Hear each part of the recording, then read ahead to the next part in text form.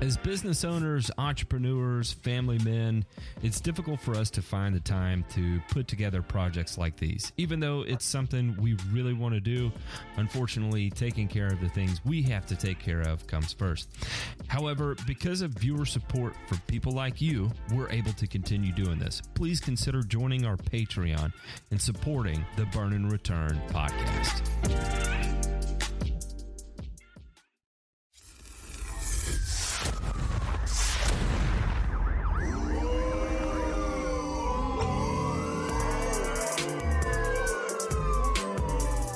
You're listening to Burn and Return, a weekly 1-hour podcast covering news from the agricultural and turfgrass industries.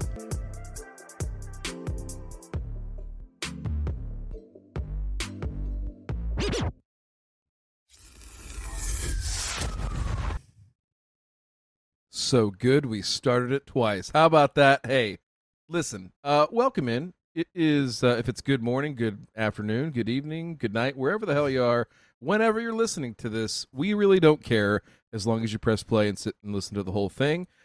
I am Ryan DeMay. I will be your host tonight. We've got with us some of my trusty and rusty friends. We've got Ray the Green Dog and probably the rustiest of them all, just due to his Irish heritage, his hair color, and probably the carpet and the drapes matching. I'm going to say hello to the Lush Factor, Aaron Lushy. How are you? I'm doing good. I just want, if I have to do this again, when Matt's name comes up, I want it, like it says, Joe knows turf. I'd like it to say Lushy across Matt's name. You can say Lushy. We can.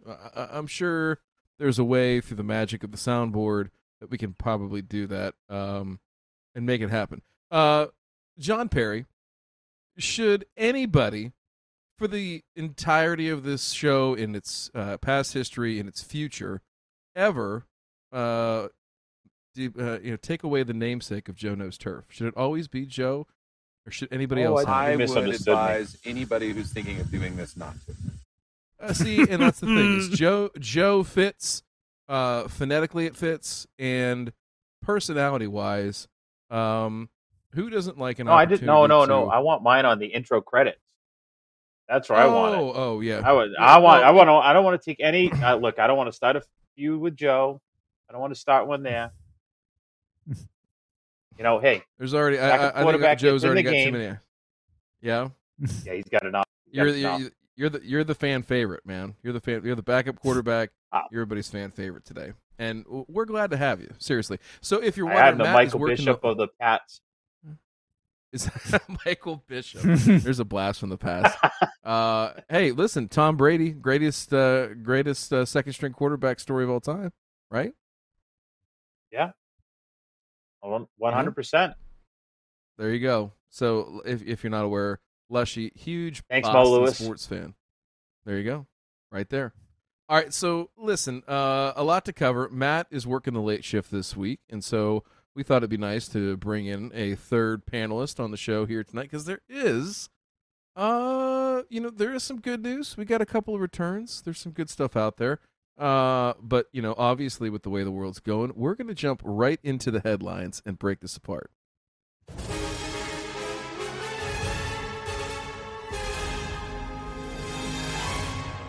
Nothing to fear here.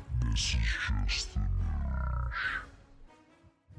All right, starting off here, I got a couple of things going on. So, really, we're just going to kind of fly through these, gentlemen, as we go down here. So, our first topic here tonight, of course, you may be surprised by the best lawn alternative in the state of Indiana. All right. Our article here from the Indy Star goes something like this. Before the high heat of summer weekends and mixed among the morning bird songs and the sweet smell of cut grass wafts through Indiana's neighborhoods, some Hoosiers that are growing Kentucky bluegrass, some opt for ryegrass. Others are looking for the perfect blend to blanket their yards. For this edition of Scrub Hub, we try to answer our Ariel's submitted question, is there a good turf grass replacement that's dog-friendly and low or no mow? Man, tall order, Ariel. I have a dog, and I've heard clover lawns are a good no-mow option, but don't want to plant an invasive species. There's no straightforward answer here. There are plenty of potential alternatives. So we get broken down here. We get the short answer from one of our friends, Dr. Cale Bigelow, who is a turfgrass science professor at Purdue University. And he says there are two sometimes competing aspects to answer this question: durability and maintenance. It's a tall order, Bigelow said, to get both things on the same plate. Pets can damage lawns by doing their business on grass and even just walking and running across the yard. This means the homeowner might want to opt for a yard filled with something more durable, which is typically a faster-growing grass. These, of course, will require more maintenance, and so certainly we've got some issues there. So we go into it here. There's kind of a counterpoint here. So there's a gentleman named Aaron Stump. Aaron Stump. He's the Habitat Programs Manager for the Indiana Wildlife Federation. Cautions folks to considering no-mow options to temper their expectations. That's a good point, Aaron. There is no ecologically friendly way to have a standard lawn that we see in most of our residential neighborhoods, Stump wrote an email. A low grass, constantly disturbed by mowing and free of weeds, is not natural and cannot be maintained in an ecological manner. If you truly want to no-mow lawns, there is no option is simply to stop mowing. Okay, well, that's an interesting point. I think the zoning code folks might have something to say about that, but let's see here. So he says if opting for something completely different, such as clovers, there are a handful of non-invasive choices. So they go on to talk about sweet clovers and how those are considered invasive species, which they are in most states, including Indiana. And then they talk about microclovers. So they kind of go back into this, talking about some different options here, some low-maintenance options. Talk about Kentucky bluegrass, because it's slow-growing, might potentially cut down on the number of times a homeowner needs to mow. Regardless of where you live, there is not a perfect grass, says Bigelow. You can't check every single box. If you want to rank by criteria, tick off 3 or 4 big things for you. All right, so they kind of go down here and talk a little bit, a couple more quotes I want to pick out from this gentleman before we discuss it. Short lawns don't slow water moving across the surface, nor do their shallow roots filter the water traveling through the soil, Stump says. As a result, lawns lead to polluted and warm water entering our waterways and degrading their quality. So, we kind of go down here, and that's sort of the thing. It says, the last thing here is, it's hard to have something worse than a lawn. A non-native plant that requires constant watering, mowing, fertilizing, and herbicide to maintain, Stump wrote. The best advice I can give, and it's no small ask, is to reconsider how our properties interact with the world around us and adjust accordingly. There simply isn't a place for expansive lawns in the modern world, given what we know about their impact. Gentlemen, what the hell is going on in Indiana? Did I miss something? Are they at will applying restricted use pesticides and mowing their grass so short that apparently it doesn't slow down water and defies all the laws of physics? I'm at a loss here. I'm trying to understand and it Mr. heats Stump's it up. position here. It And it heats it up warmer somehow. Water. And it heats it up. And it heats it up runs off. It heats up the water. Mm-hmm. Yeah, and I have a little question again. You go no mo, right? What are we gonna do about the ticks, the mosquitoes, and the bugs that are Or the present rats. in high amounts in a non-mowed area? I mean, what are we going to do about that? Because I still, for lack of a better alternative, think that in highly populated areas, mowed and maintained grass starts to become like a very good idea, at least from a health standpoint. So again, the paramount thing I heard here that Mr. Stump was saying is, clearly he's got an agenda, and I get it, I understand it, but I don't agree with hardly any of it, because I don't think it's very well researched and understanding of what turf does as a crop and what it certainly does in urban areas, right, and rural areas alike.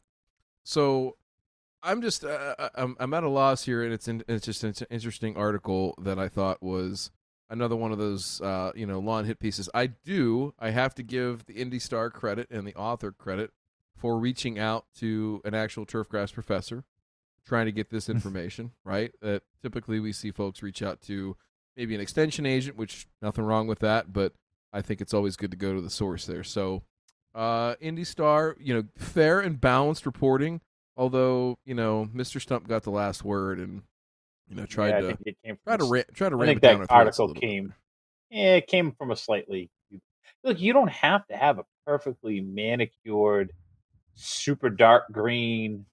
Oh my God! Look at that lawn. Mm-hmm. I mean, you can have the lawn that gets cut every other week.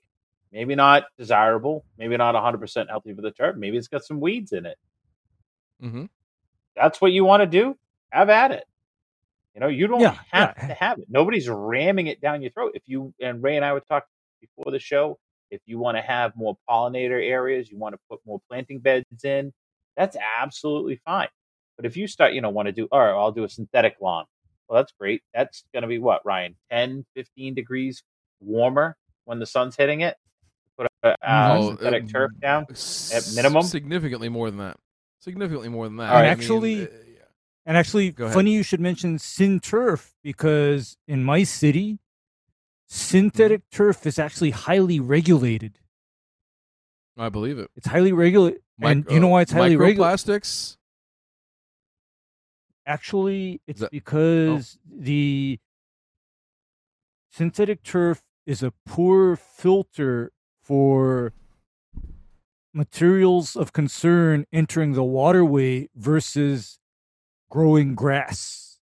So that was going to be my point, and that's a great way, and how a lot of how do I want to say this, permitting bodies, right, within the United States, particularly here in the Midwest right now, are treating synthetic turf. They're treating it as an impervious surface, right? So, if you ever pay your water and sewer bill and they calculate how much impervious surface you have, that to me, right, is probably something that you hear people talk about urban sprawl and this and that and everything else, and concrete jungles and urban heat islands and things like that. I don't want to shift the blame or obfuscate from the issue of, hey, turf versus natural turf versus an unmaintained or no-mow lawn, something like that. But I think there's a greater degree of risk to the environment by saying, hey, you know what, that farmer's field over there, man, that would make a great housing development. Or, hey, fuck this, let's put up another strip mall while we're at it, right? Because we need another nail salon, a bar, and a Dollar General right here on this corner. I need another 6 acres of asphalt. Exactly. I want another 6 acres of asphalt. And there's things that they have to do to, to slow down the water, right, in terms of slowing the velocity down, that they have to treat the water and improve the quality of it before it just goes right into the storm sewer. But turf is doing that naturally as it goes. So I don't know. I don't want to spend too much time on it, but Mr. Stump, come on the show. Come talk to us. We'd love to educate you and learn more about your position on the bane of existence of modern lawns. So thank you very much, sir. All right, moving on to our next article here. We've got U.S. quietly asks shipping companies to ship Russian fertilizer? Question mark. What? If you're on audio. Yeah. All right, this is out of Bloomberg. The U.S. government is quietly encouraging agriculture and shipping companies to buy and carry more Russian fertilizer. According to people familiar with the efforts, the sanctioned fears have led to sharp drop in supplies, fueling a spiral in global food costs. The effort is part of a complex and difficult series of negotiations underway involving the United Nations to boost deliveries of fertilizer, grain, and other farm products from Russia and Ukraine that have been disrupted by President Vladimir Putin's invasion of his southern neighbor. U.S. and European officials have accused the Kremlin of using food as a weapon, preventing Ukraine from exporting. Russia denies that, even as it has attacked key ports, blaming the shipment disruptions on sanctions imposed by the U.S. and its allies over the invasion. The EU and the U.S. have built exemptions into the restrictions on doing business with Russia to allow trade in fertilizer, of which Moscow is a key global supplier. But many shippers, banks, and insurers have been staying away from the trade out of fear that they could inadvertently fall afoul of the rules. Russian fertilizer exports are down 24% this year. U.S. officials, surprised by the extent of the caution, are seemingly in a paradoxical position of looking for ways to boost them. The U.S. push underlines the challenge facing Washington and its allies as they seek to increase pressure on Putin and his invasion and to also limit the collateral damage to the global economy, which is heavily dependent on commodity supplies from Russia, ranging from natural gas and oil to fertilizer and grains. Prices for all those have spiked since the war started in February, a point Putin regularly makes in his public efforts to undermine support for sanctions. Washington sent a representative to UN-led talks in Moscow earlier this month. The supply issues, according to people familiar with the situation who spoke on a condition of anonymity to discuss matters that aren't public. Inadequate fertilizer deliveries this year could also affect next year's crops. The White House did not immediately respond for comment. So, this goes on to basically say that, the sanctions are holding back a lot of what is out there currently, and it's basically fear within the market, right?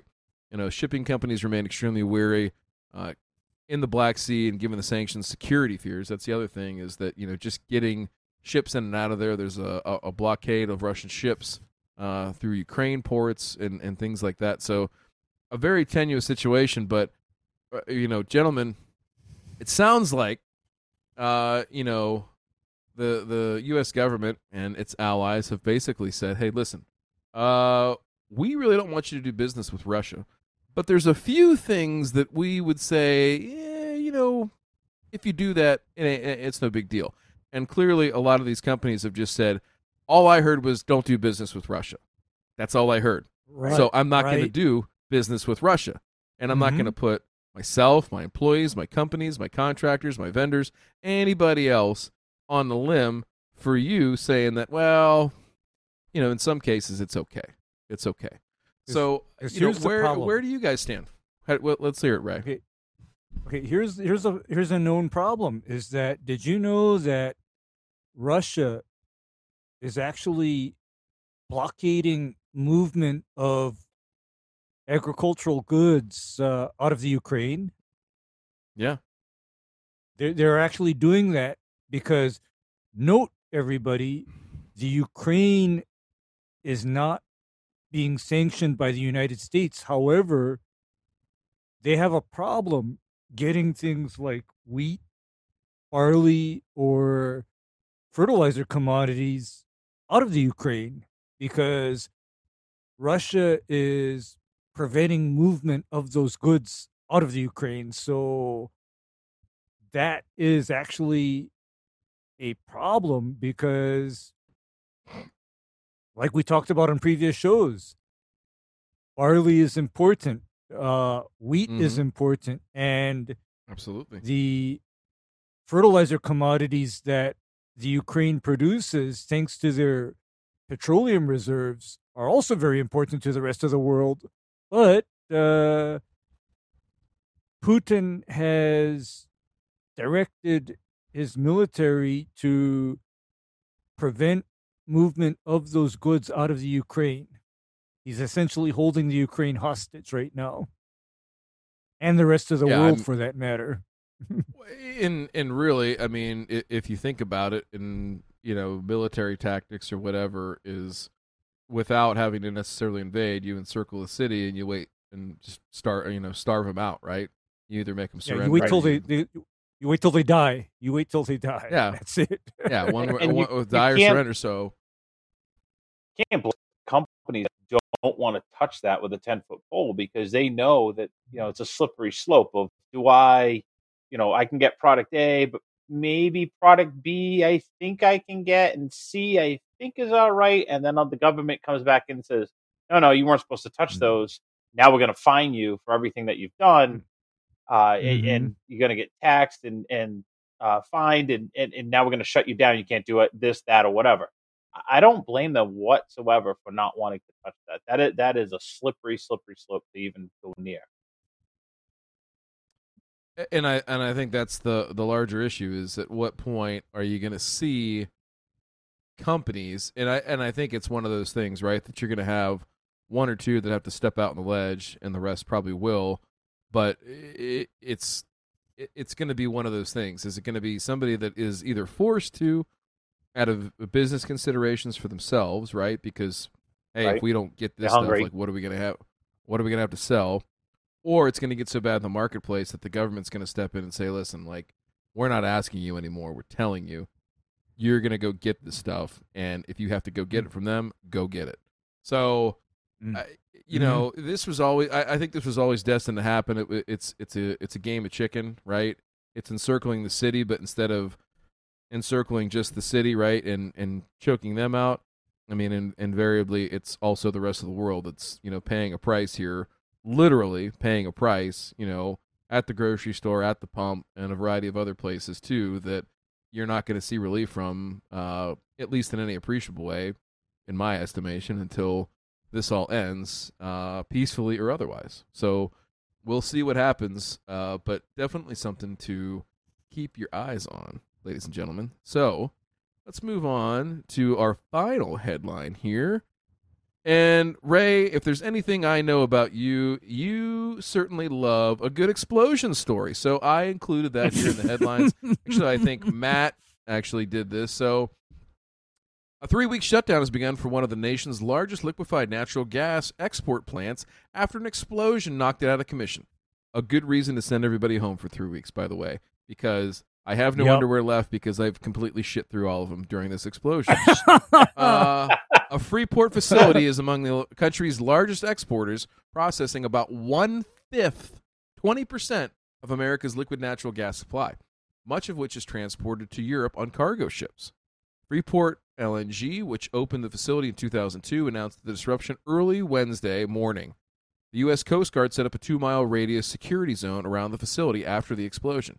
I like how the company, I'm sorry I'm editorializing here while I'm reading, but I have to. They announced the disruption. Disruption. Just a minor disruption. A disruption would be, you know, farting at the dinner table.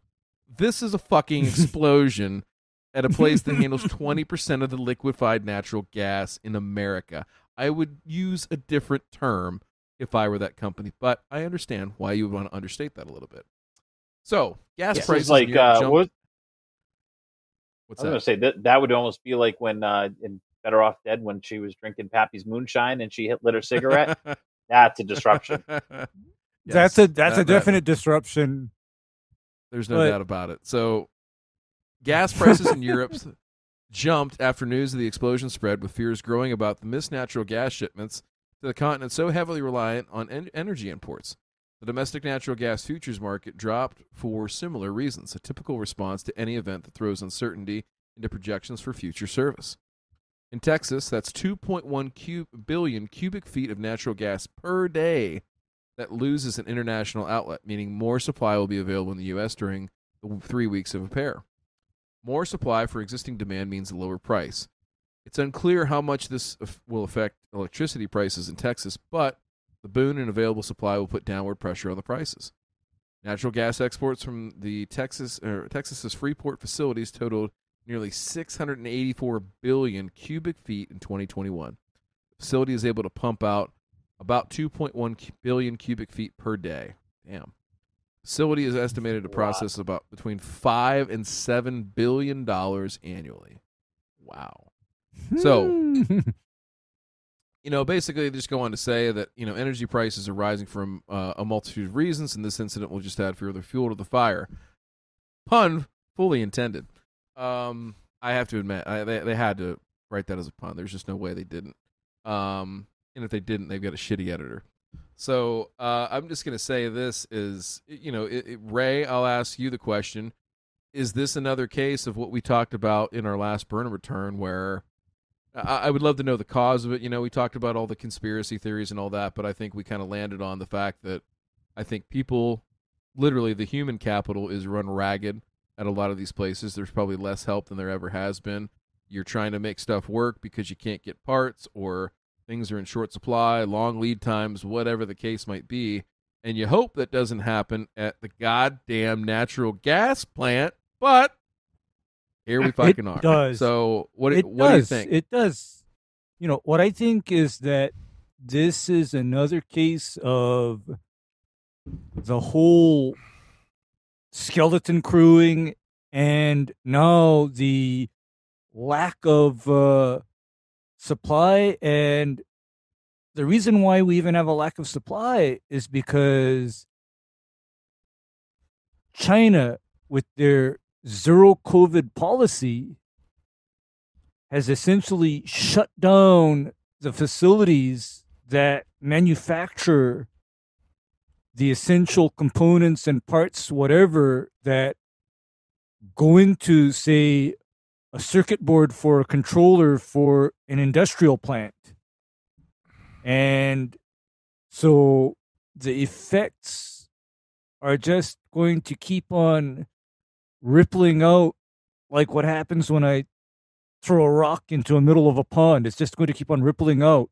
And I don't see this ending anytime soon because, for example, I know that China is fully committed to zero COVID.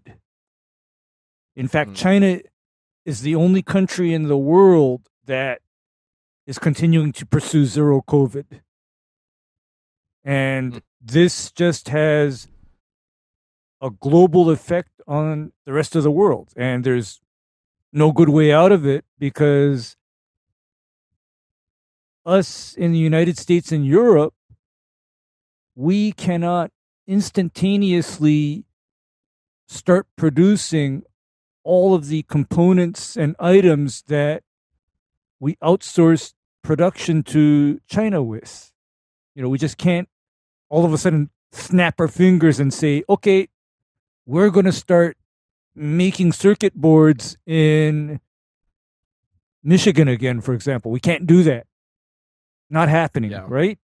We can't do that because a long time ago we made a decision that manufacture of that kind of item is going to get outsourced to China for various reasons. Yeah. Well, we didn't want the waste. Something we didn't want the waste that came from it. No, we don't want the waste. Part of it.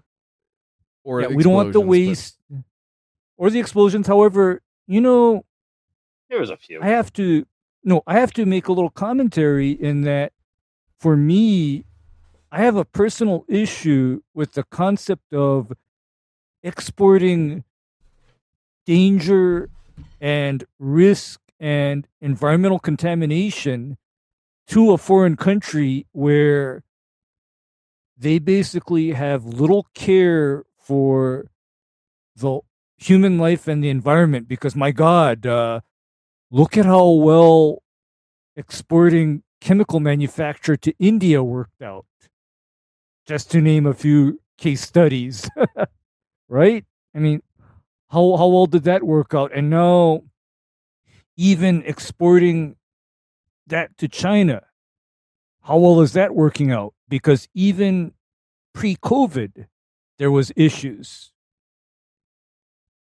So, you know, what are we doing? And are people even thinking through the long-term or wider effects of these decisions? Because, there are not a lot of chemical factories, for example, in the United States, and there's not a lot of manufacturing facilities in the United States anymore. But are we coming to regret that? I'm just asking. Are we going to regret that? Listen, I don't know if I have many regrets in my life, except for if I was in an explosion in a liquefied natural gas plant. I would regret that. Okay, I'm just saying. I would too. I would too. That'd be not a place I'd want to be. Yeah. Gosh. It's I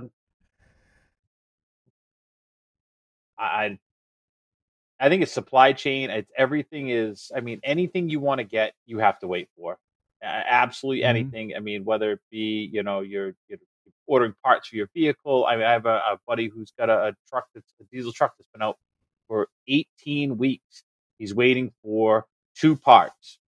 18 weeks they've had his truck. I mean, Wow. that's Yikes. absurd. Mhm. Like, you know, last time I think it was like, oh, it's been 10 weeks. Now we're at 14. Now it's at 18.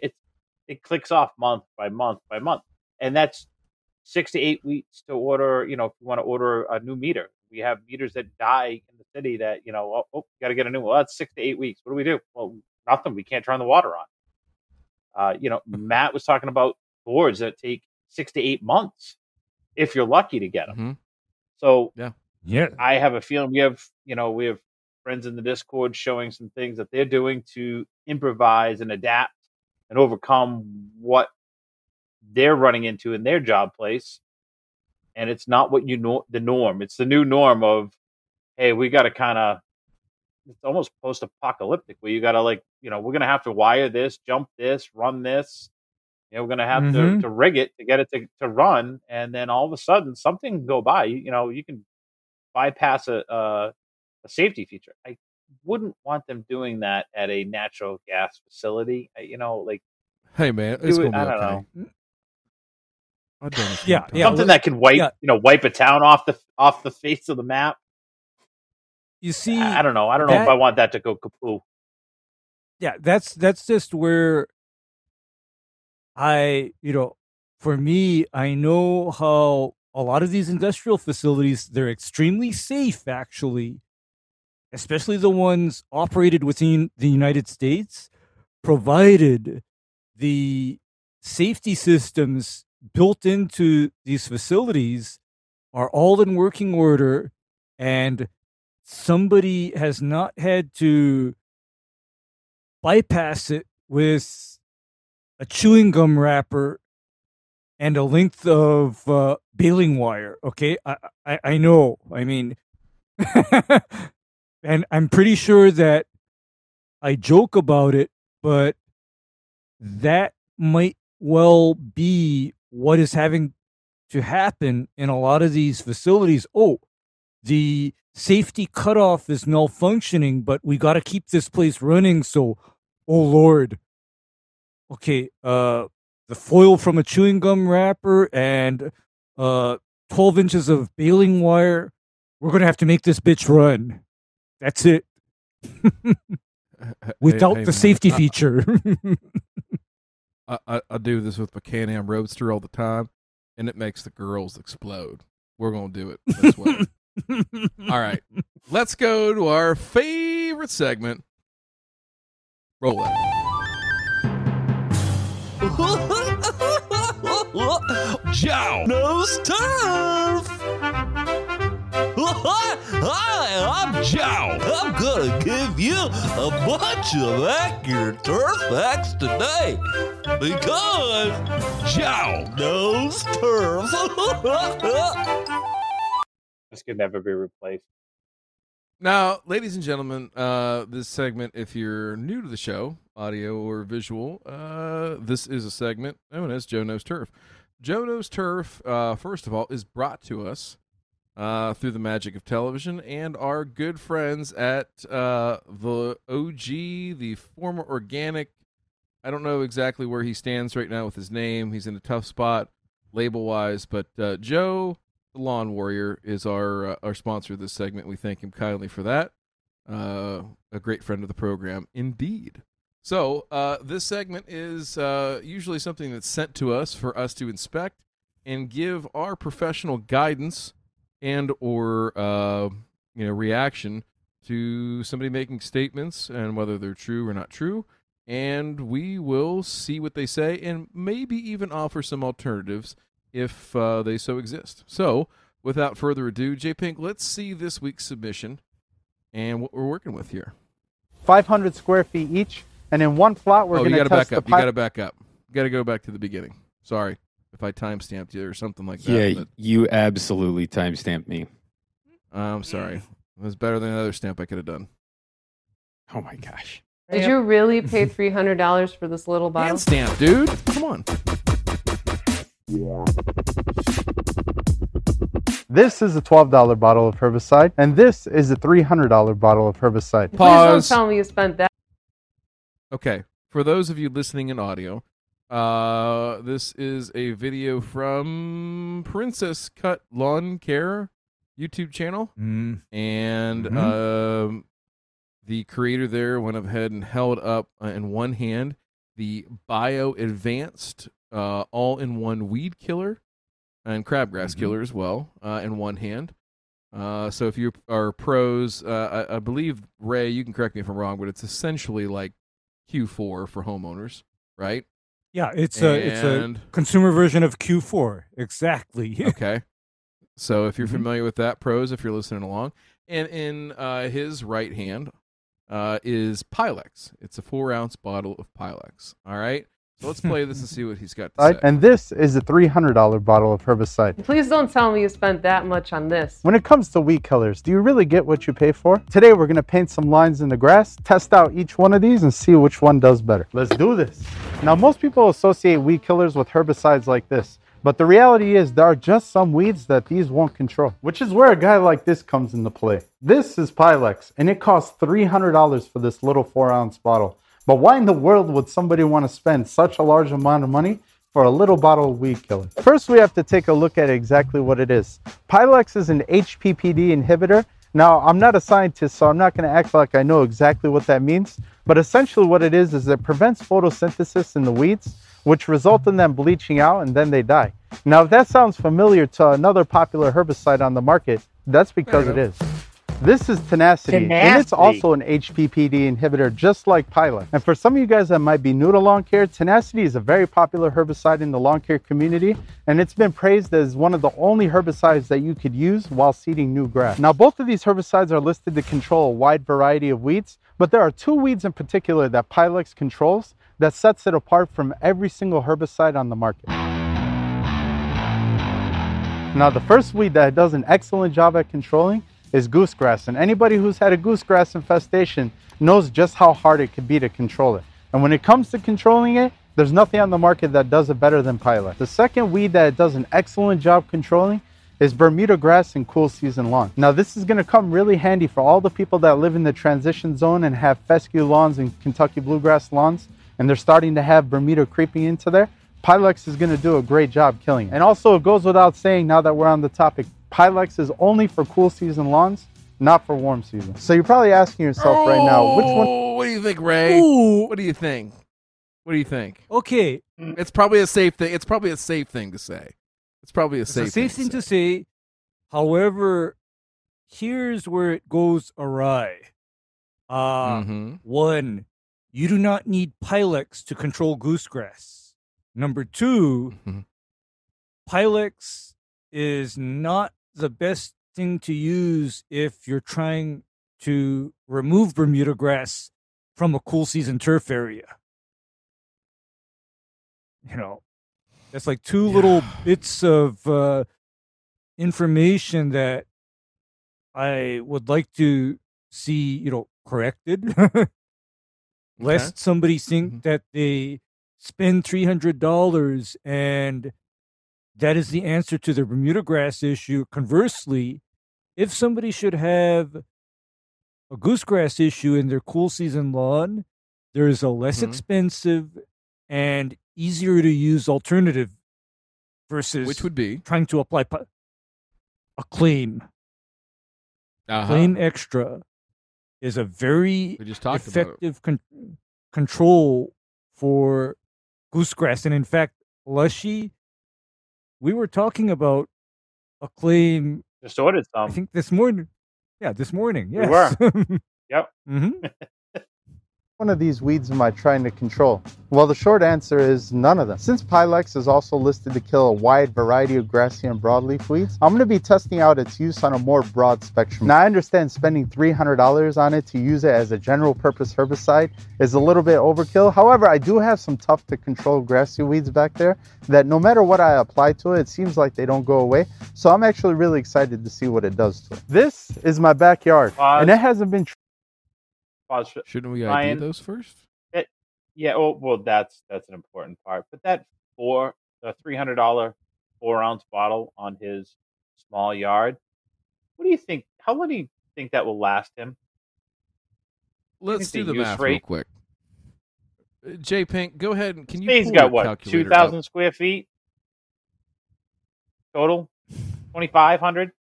All right, let's just do the math right here on the fucking video, and settle this price thing for a second, because the price of the bottle is one of the most misleading and terrible metrics to use. So, what is 8,008? Oh, boob. Yeah, got it. It's his income. That's his salary. That's Per his year. lowly salary as the producer of Bird of Return on his. That's- I think it's a 20. I think it's a 20-year That's contract. Actually, That's in pesos. Yeah. That's in pesos. Okay. I can buy some guacamole Okay, with so- this. This is great. So if you've got the calculator out, right, Ryan? Average So here we use go. rate on a Well, I'm gonna full go full rate. season What's- turf, mm-hmm. ounce and a half. Send it, Ryan. Send it. Yep, ounce and so a half full per ounces. acre. I'm looking at the So, label we right know now. here's- Ounce and a half. All right, so here we go. So we That's got per 4 acre. Oh, fluid wait. ounces That's in an the ounce and a bottle. half per acre. So Yes, we have sir. 4 fluid Ounce and a half ounces per in the acre. bottle, Mm-hmm. divided by 1.5, which is our max rate that we would use on a per acre basis, right? Mhm. All right, Mhm. so we're going to cover 2.66666 acres, repeating, and we're going to go ahead and multiply that number by 43.56. So we're going to use that as M as an abbreviation for 1,000 square feet, so that's 43.56 M. So right there, right, we should be able to cover 116,160 square feet. All right, so let's go ahead and divide 300 divided by 116.16. And this is going to give us our dollar per thousand. So, Lushy, if you're an applicator at home and you've got to use a 1.5 ounce rate of this product, you are spending $2, and we'll just go ahead and round up nicely and make it $2.60 per thousand. Per thousand. Not bad. Not bad. Not No, bad not at all. Specialty for herbicide. a very good herbicide. Not bad. Right. That's not So- bad. Not when you get a. So there's the other stuff that's out that is so. Okay. So So now let's go ahead and use Okay. the Bio Advance, which I just looked up. He has it at 13, but through the magic of inflation, it's already at 14 on Amazon. Bezos is hungry. He's hurting. I got a 20. I He got looks a like he's wasting 29 them. ounce bottle for $34.09 on Do My Own. The 29 the Walmart version that he's using is the 5,000 square foot bottle. So we're gonna go ahead and take Okay. $14. It's $13.98 if you're at Walmart, by the way, but we'll call it $14 here, and we're gonna divide that. Well, hey, we got to do the math here real quick. So that bottle covers 5,000 square feet, so we already know that. So $14 divided by 5,000 square feet gives us a answer of no 5M. Sorry, 14 divided by 5. 14 divided by 280. 5. So you're at $2.80 per thousand. Mm-hmm. So with our watered down product, our consumer grade product, we're at $2.80 per thousand, and on our professional grade product, we're at $2.60 per thousand. Now, we haven't talked about the use cases, but let's let this play out and see how he sets up this experiment. I'm interested to see. Treated for weeds this season or last season. No pre-emergent, no post-emergent, nada. But luckily for us, we have a full-blown salad bar back here that needs to be taken care of. So not only are we going to test out Pylex today, we're also going to test out this $12 bottle of BioVents I got at my local Home Depot. It's a 3-way herbicide. It's supposed to kill both grassy weeds and broadleaf weeds. Is it possible this $12 herbicide does a better job than a $300 bottle of herbicide? Let's find out. So we're going to paint off 2 sections of the lawn, 500 square Pause. feet each, and in one. I'm trying to think, Ray, of other than crabgrass, what, and help me out here because I'm really just like thinking about this on the spot. What other weeds would you put these 2 products head to head on? Is Pylex on like Almost- clover almost none. or anything else? Yeah. Almost I none, don't think there's because a- you see, there's no fair overlap, because you see that BioAdvanced product is a very good pick for general broadleaves and crabgrass, whereas, if somebody wants to break out the Pylex, I can see doing that if they're invaded by nimblewill, bentgrass, or goosegrass.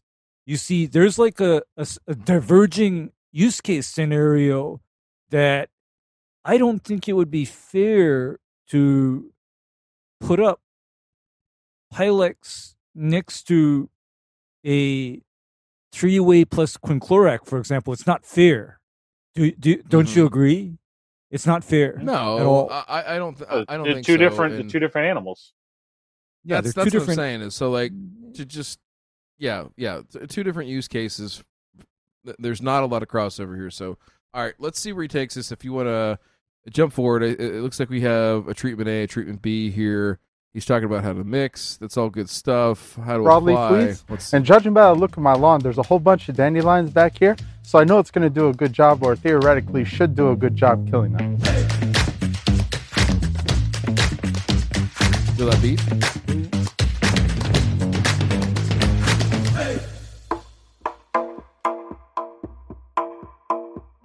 Hi guys, so it's been a week. We're over here in plot A right now where we just sprayed the Pilex.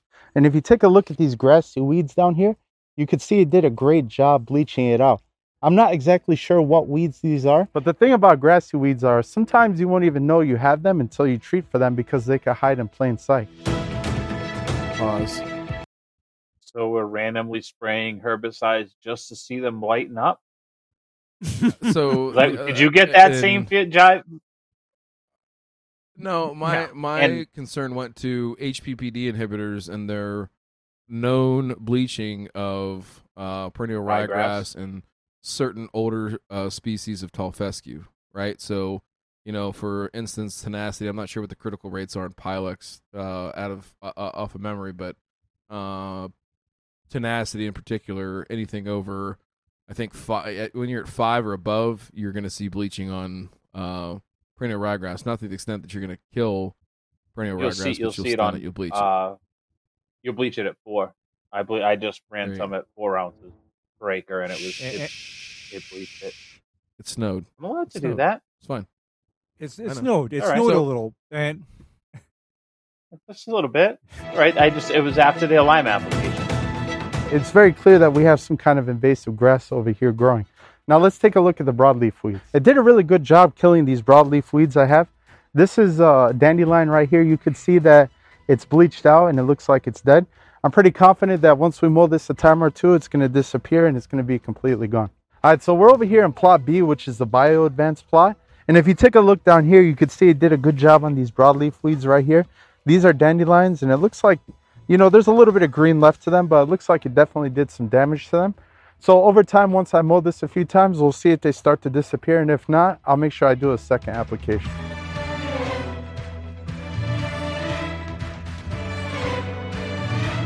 So when it comes to broadleaf weeds, the Bio Advanced did a decent job putting a dent in it.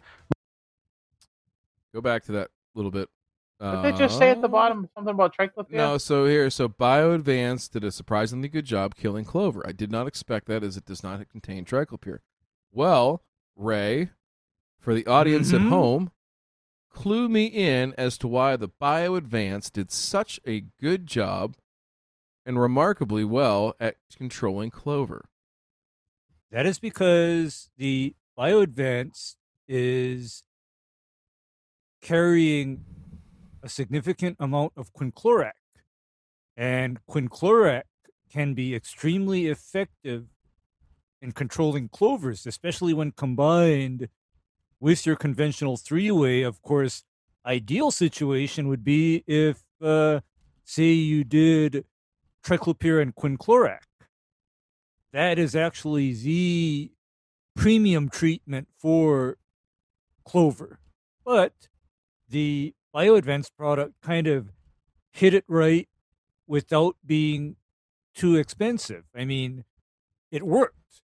The standard is 3-way plus some quinclorac, and you can pick up clover, you can pick up crabgrass, and you can pick up dandelion, and all do that at a fairly economical price. Because, by the way, this is not a fair comparison, because you could apply your own 3-way tank mixed with bulk quinclorac and do it at fairly economical prices. So, this is just not fair, right? Lushy, this is not a fair comparison. Nope, it's not. So when it comes to broadleaf weeds, the Bio Advanced did a decent job putting a dent in it. But I'm taking a look around here at plot B, and I don't see any damage to any grassy weeds. So if you take a look around the base of this tree right here, you can see there's a bunch of grassy weeds surrounding it. And I made sure to spray those really good with the Bio Advanced, but I don't see any damage done to it. So once this experiment is all done, I'm going to go ahead and broadcast spray Pilex across my whole lawn and see if it does any damage to any of these other invasive grasses that we have. If you guys want to see the results, make sure you guys follow me on Instagram because I'll be posting them there. So what do I think about these herbicides? Well, they both did a decent job killing broadleaf weeds. I would say that the Pilex did a little bit better job than the Bio Advance, but that doesn't mean you should go run out, spend $300 on a bottle just to kill broadleaf weeds in your lawn, because there are other much cheaper options out there like Speed Zone and T-Zone that will only cost you about $30 a bottle, and they will do a much better job than either of these herbicides at killing things like dandelions and thistle. Now when it comes to grassy weeds, the Bio Advance did a terrible job. In plot B, I didn't see any damage to any grassy weeds. But this is where Pilex shines. It did an amazing job killing the grassy weeds in my lawn. So if you have some tough to control grassy weeds and you tried other cheaper options like quinclorac and you haven't had that much success with it, then I think Pilex may be a good option for you. Hey, But listen. we're also going to test out a herbicide combination Pause. that is dubbed by most turf Wait. What does he say here? grass professionals as the absolute best way to kill crabgrass in a lawn. And that combination is nicknamed the Pile Driver, which is a combination of Pilex and quinclorac. He invented that. Quinn. I'll be interested to see how he puts together his pile driver. So, all right. That's our Joe Knows Turf segment. I think what we can take away from that, what we can surmise is number one, identify your weeds correctly so that you are using the proper product and you're not spending more than you need to. I think that was a good takeaway, and I think that Princess tried to impart that in his own way, but I think he could have been a bit more forceful in saying that and showing that a little bit better. I think number two is the price of the bottle is not the price it costs you to apply. It's simply the amount of scratch that you're going to have to put forward to get it in your hands, right? So, think of it like that. And lastly there's sticker shock when you're buying Pilot. There is.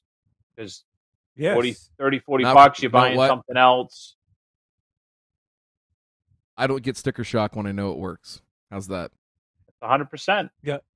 It doesn't bother me either. It just doesn't bother me if I know it works. I mean, it's a matter of, and like Ryan said, if it can do what it's going to do and come in at such an economical price, I'm game.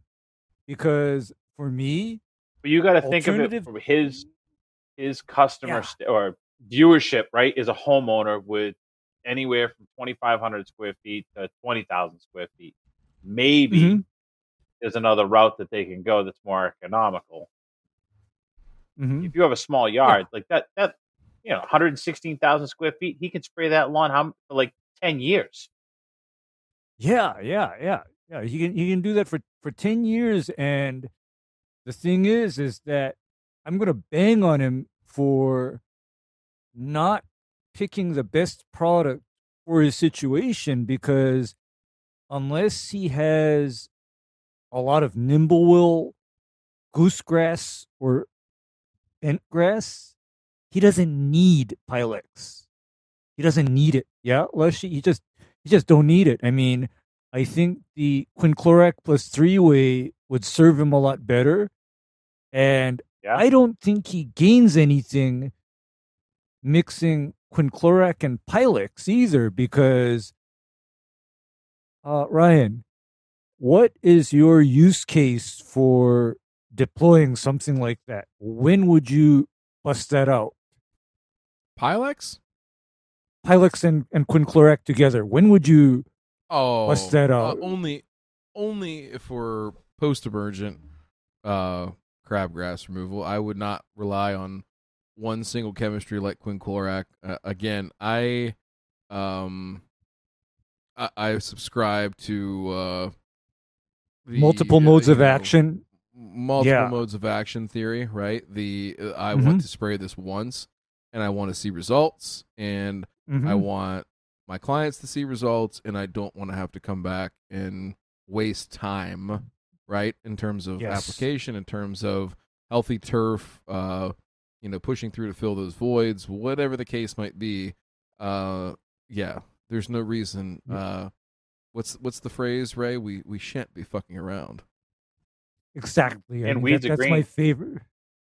Yeah, and the weeds are green. So I just have to wonder, because theoretically, I'm just not seeing the use case scenario for something like Pilex and quinclorac together, except in what I call a salvage situation. And that salvage situation would be somebody didn't put down pre-emergent for whatever reason, and now it's turning into a shed fire. Then I could see it, but I don't see it as a routine application, because my God, that is a bit extreme. And if you need to go to extreme control measures on a regular basis, I think the overall management program needs to be relooked at. Yeah. Well, I've got to give credit where credit's due, and the last point I'll make is that he upsold the shit out of that next video coming up. So probably lots of share sell links going his way. So hey, he's doing his job. He's doing his job. All right, let's move on now, and get hotter than a liquefied natural gas explosion at a plant.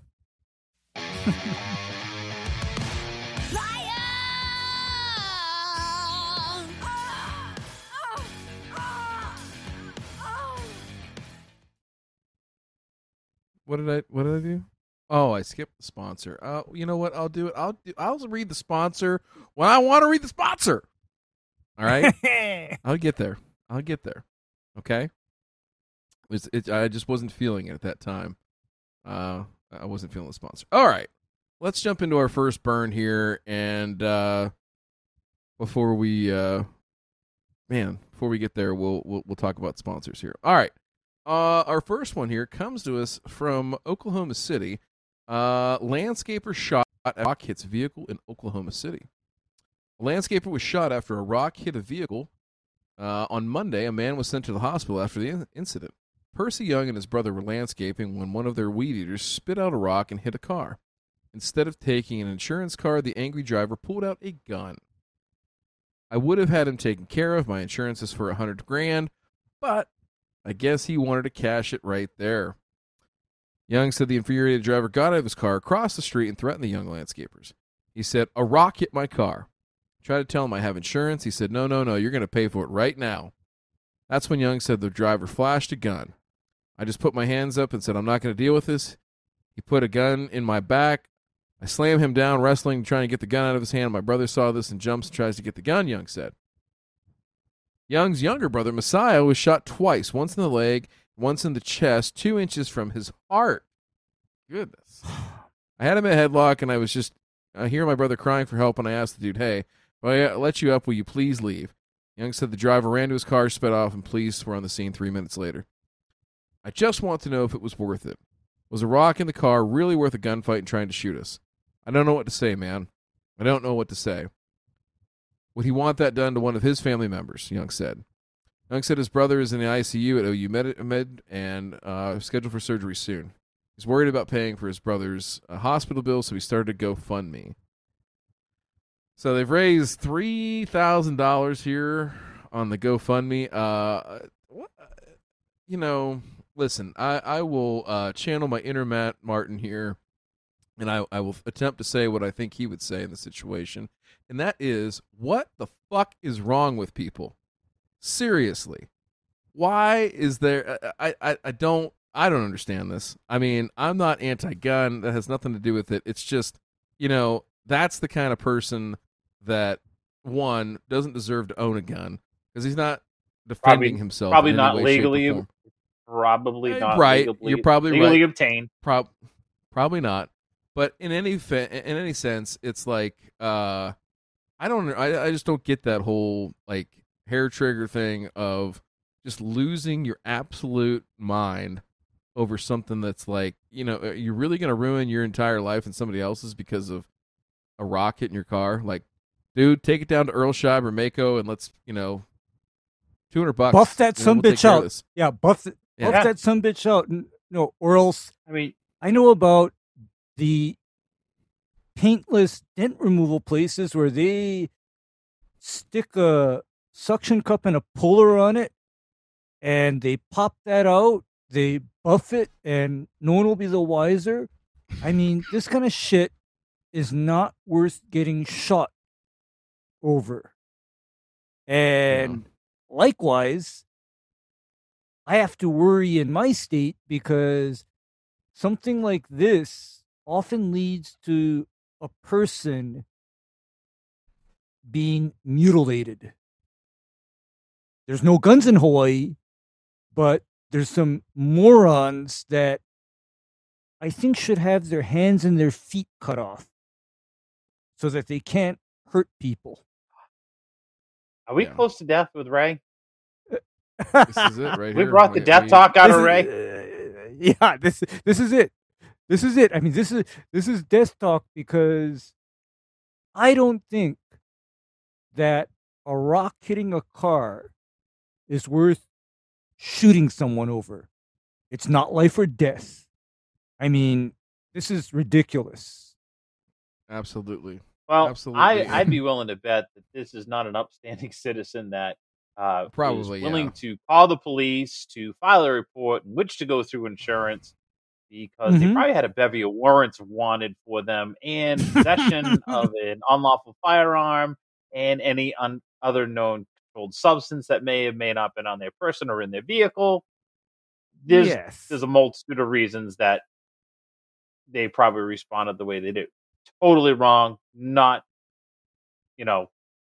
completely out of control. And they're lucky they didn't get shot because you never know. How does he know his brother's not carrying? You know what? You don't know who's carrying.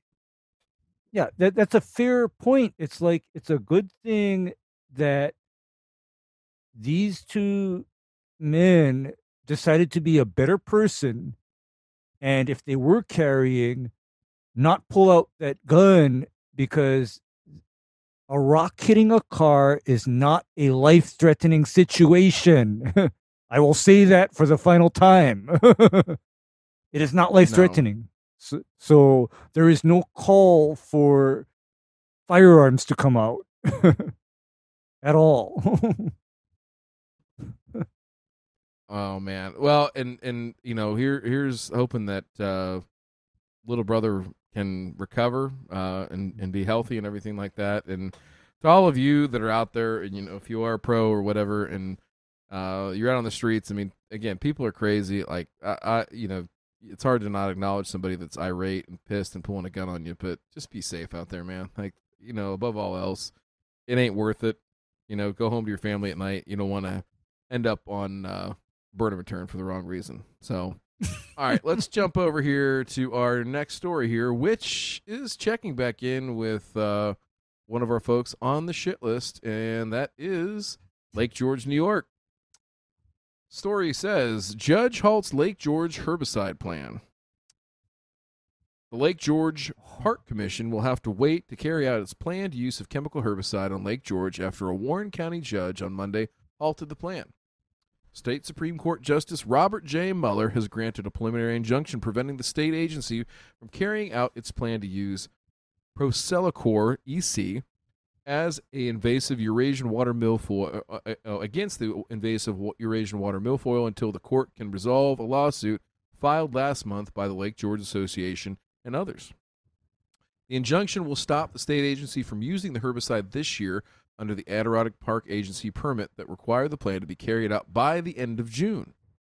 The APA approved the plan at its April meeting on a split vote. The Lake George Association Lake George waterkeeper Chris Navitsky, the town of Hague and a lakeshore property owner sued to stop the use of the herbicide, alleging there were procedural errors by state officials and more analysis is needed on how the herbicide would impact Lake George. Mueller ruled that state officials did not present an argument. Mueller ruled that state officials did not present an argument to support an urgent need to apply the herbicide this summer and concluded the case should move forward while the plan is shelved. While the court is not entirely convinced that the application of Procelicor will result in injury to Lake George, petitioners have succeeded in raising questions in this regard, and it is indisputable that if Procelicor does result in injury, that injury will be irreparable, Mueller wrote. So this is interesting. Obviously, there's a lot of legal procedure involved here, and I think at some point here, we'll probably, not tonight, but at some point, pull in our chief legal analyst, Jesse Bousquet, to get a little perspective on the legalese and some of the angling that's going on here, because as I'm reading this and understanding a little bit of the backstory as I've researched here weeks prior when we talked about this story originally, which if you didn't tune in, basically, there's certain parts of this very large lake that are contaminated with an invasive species that's known as Eurasian water milfoil. Really just, basically an aquatic weed that can, cause a lot of damage, not only to fish and wildlife, but also to, recreational uses of the lake and things like that. So the state went ahead and said, hey, we want to put forward a plan and go ahead and take care of this, right, in these very, very, specific areas, right? And some people basically said, no, you're not.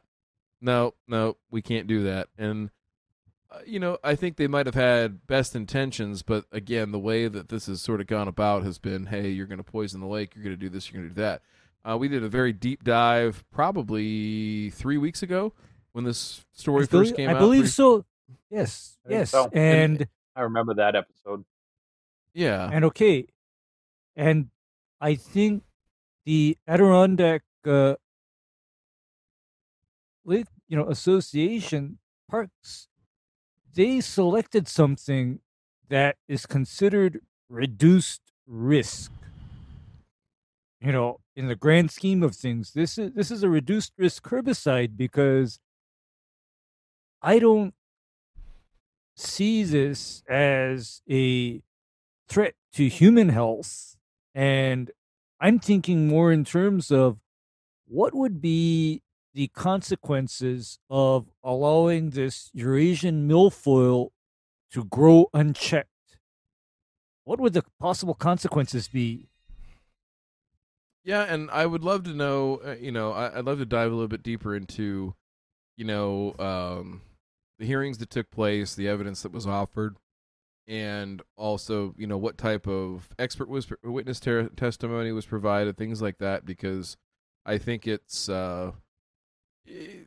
there's certainly an argument you can make, hey, do we know everything that this herbicide is going to do?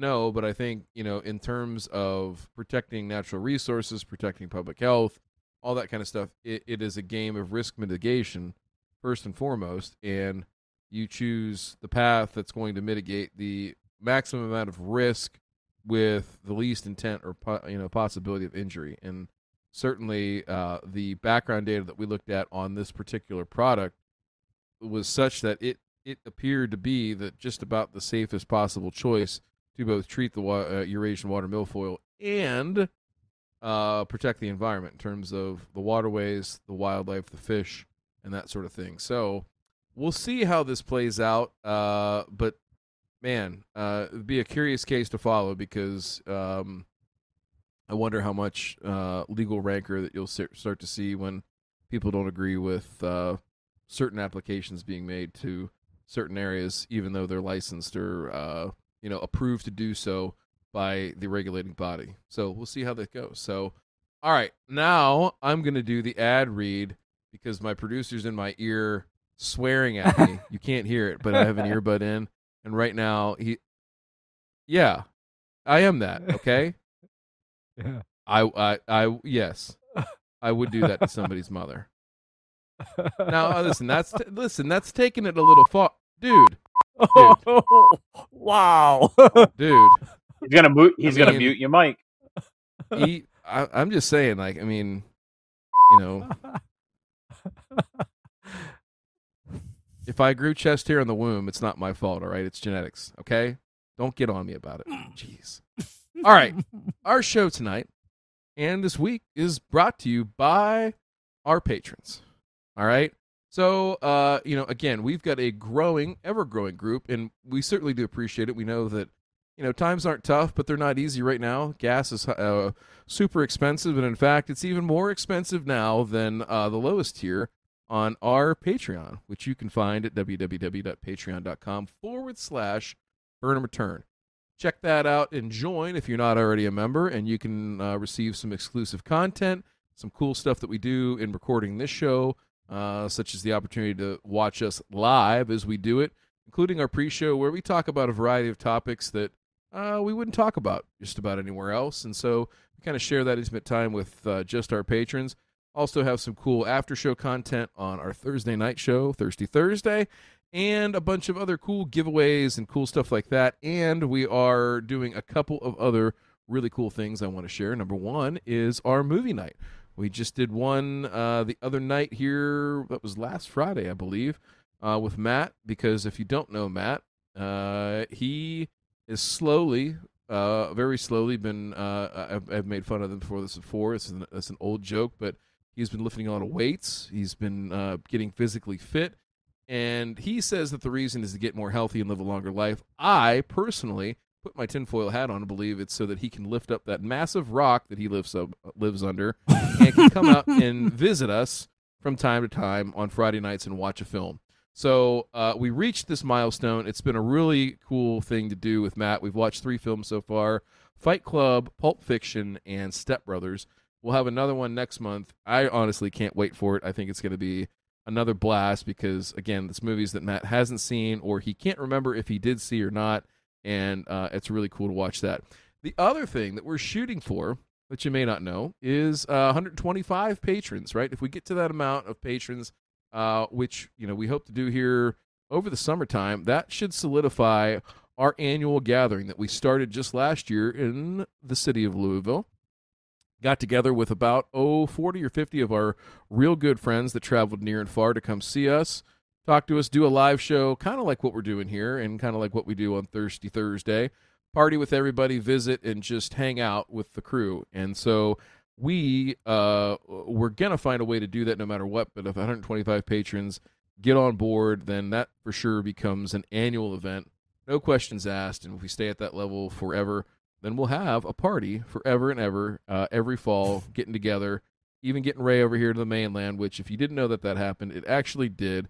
We have video of Matt freaking the fuck out as it happened. It's wild. He told us just the other week that he cries about it when he drives to work sometimes, thinking about it because he's overcome with joy. So, pretty cool stuff. That's our Patreon. Please visit it. Check it out. Join us. And if any of us ever asked you to smash a like button or subscribe button, please, you have the opportunity to mail us dirty things or say things into my earpiece that J Pink does. Thank you. All right, let's go on. Less to than a cup the of coffee a returns. day, you too can enjoy. That's true. La la la la la la la la la la la la la la la la la. I'm back. Well, here we are. Listen, we've talked about a lot of bad news. We've talked about people getting shot. We've talked about large explosions. We've talked about clandestine fertilizer sales and things like that. Let's talk about a little bit of good news, if we can, folks, here before we start winding down the show. So, first thing here on the docket with our returns, something I found fairly interesting as I was perusing the news this week. It's an article ago, the European Politico. This is entitled "Glyphosate Not Carcinogenic," says EU Chemicals Agency. The controversial herbicide ingredient glyphosate does not cause cancer in humans, according to a scientific opinion published by the European Chemicals Agency on Monday. The agency's Committee for Risk Assessment found that the available scientific evidence did not meet the criteria to classify glyphosate for specific target organ toxicity or as a carcinogenic, mutagenic, or reprotoxic substance. The opinion does not deviate from the stance that ECHA took in 2017 when it also did not classify glyphosate as carcinogenic. Then, as now, ECHA said that glyphosate can cause serious eye damage and is toxic to aquatic life. The committee will publish its report by mid-August. ECHA's opinion will influence the EU's decision on whether to ban or reauthorize the herbicide for use, with the European Commission expected to make a recommendation by July 2023 at the earliest, after several delays. In the U.S., thousands of litigants have gone to court alleging that their non-Hodgkin's lymphomas was caused by Roundup, a herbicide sold by Monsanto and now owned by the German chemicals giant Bayer, which contains glyphosate. The World Health Organization's cancer research arm concluded in 2015 that glyphosate is a probable carcinogenic compound, prompting the EU to renew it for 5 years instead of 15 in 2017. ECHA's remit is the only to look at the inherent hazardness of the substance, not its real-world risk of causing harm. The EPA, Food Safety Authority in Parma, Italy, is looking at that part of it as a parallel study, expected to be ready in July of next year. So there we have it, fellas. I think these folks are looking specifically at the carcinogenicity of this particular substance, this compound, and I think I'm interested to hear the real world. I think that is going to probably look at more like residues and things like that, where it's found in nature and how it may build up over time. Obviously, I'd be interested to see that real world, Ray, because talk about the coefficient of adsorption with respect to Roundup and why that's an important fact about that chemical. Okay, here's a known fact or known property of glyphosate is that it is very tightly absorbed by what are known as soil colloids. And soil colloids include the clay and the organic matter present in soil.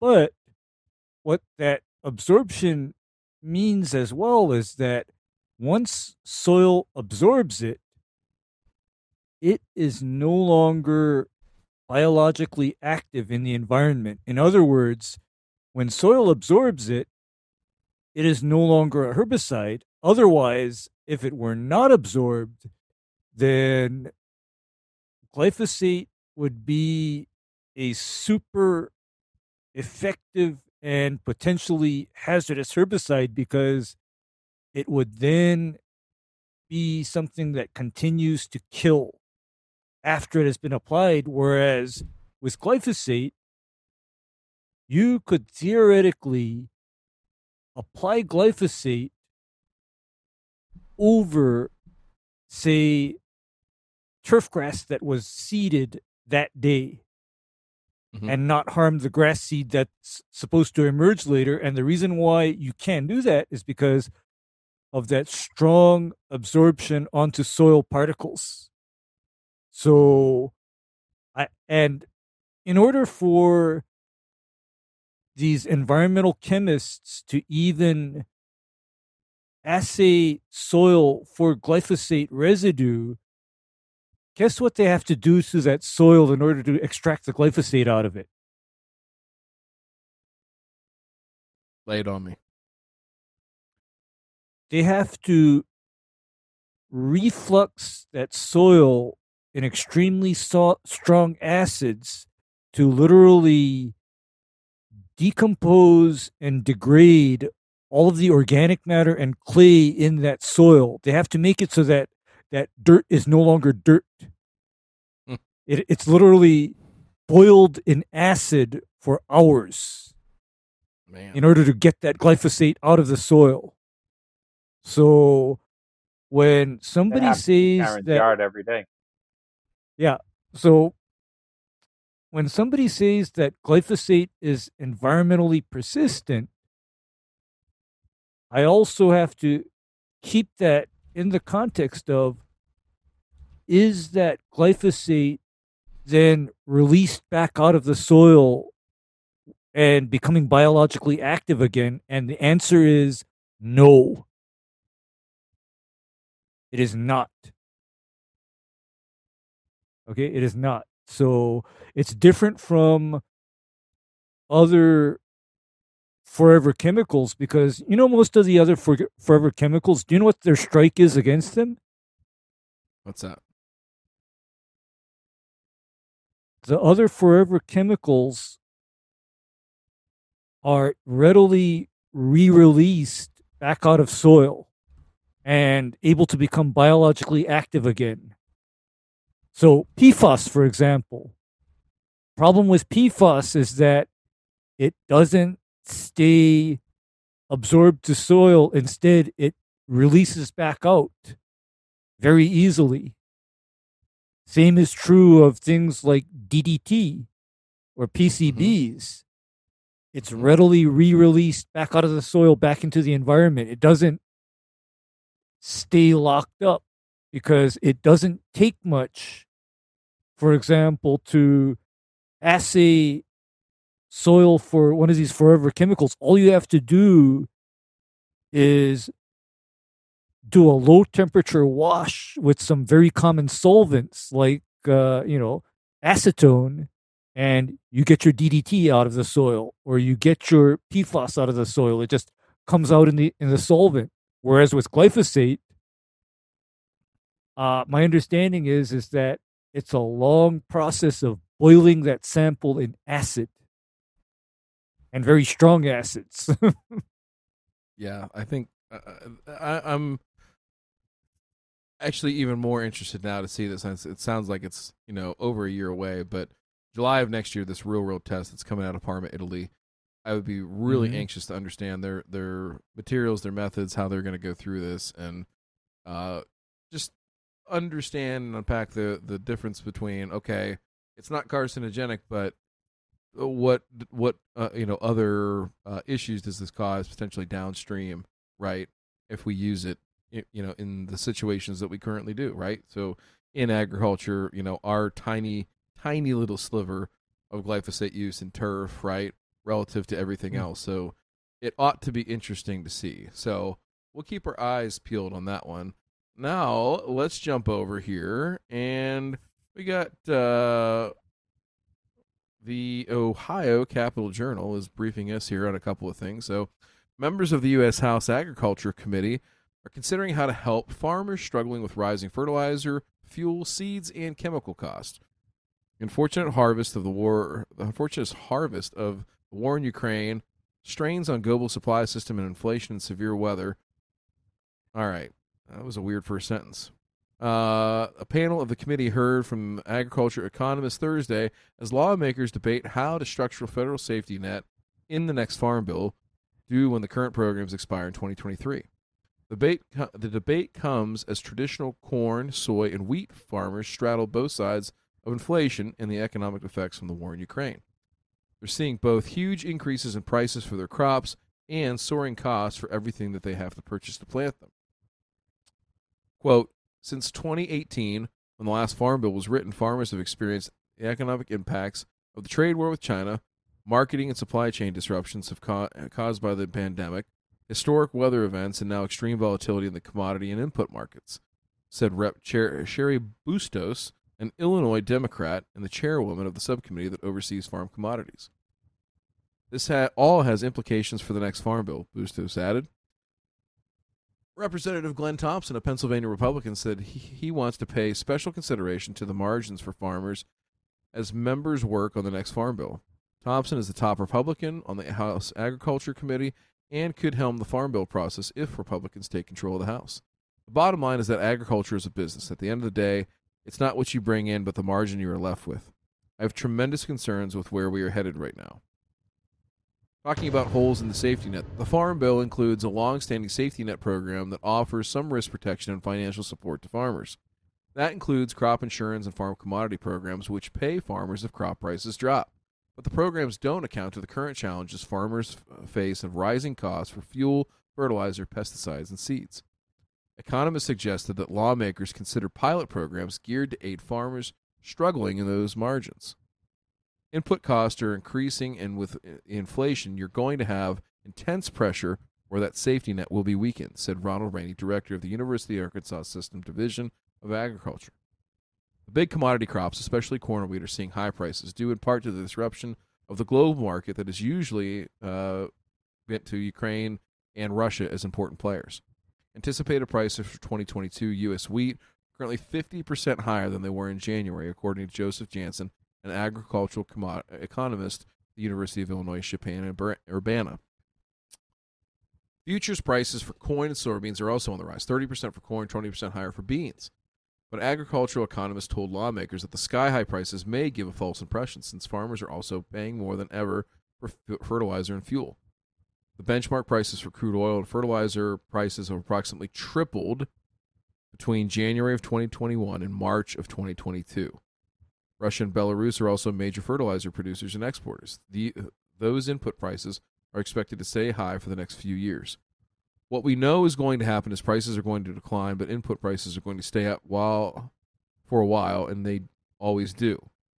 And that is going to leave people in a cross-price squeeze, said Joe Outlaw, co-director of the Agricultural and Food Policy Center at TAMU. Joe Outlaw. That's Paul, that's a brother. Oh, yeah, seriously. Or a cousin or an uncle. The high fertilizer prices and energy have both short and long-term effects for agriculture.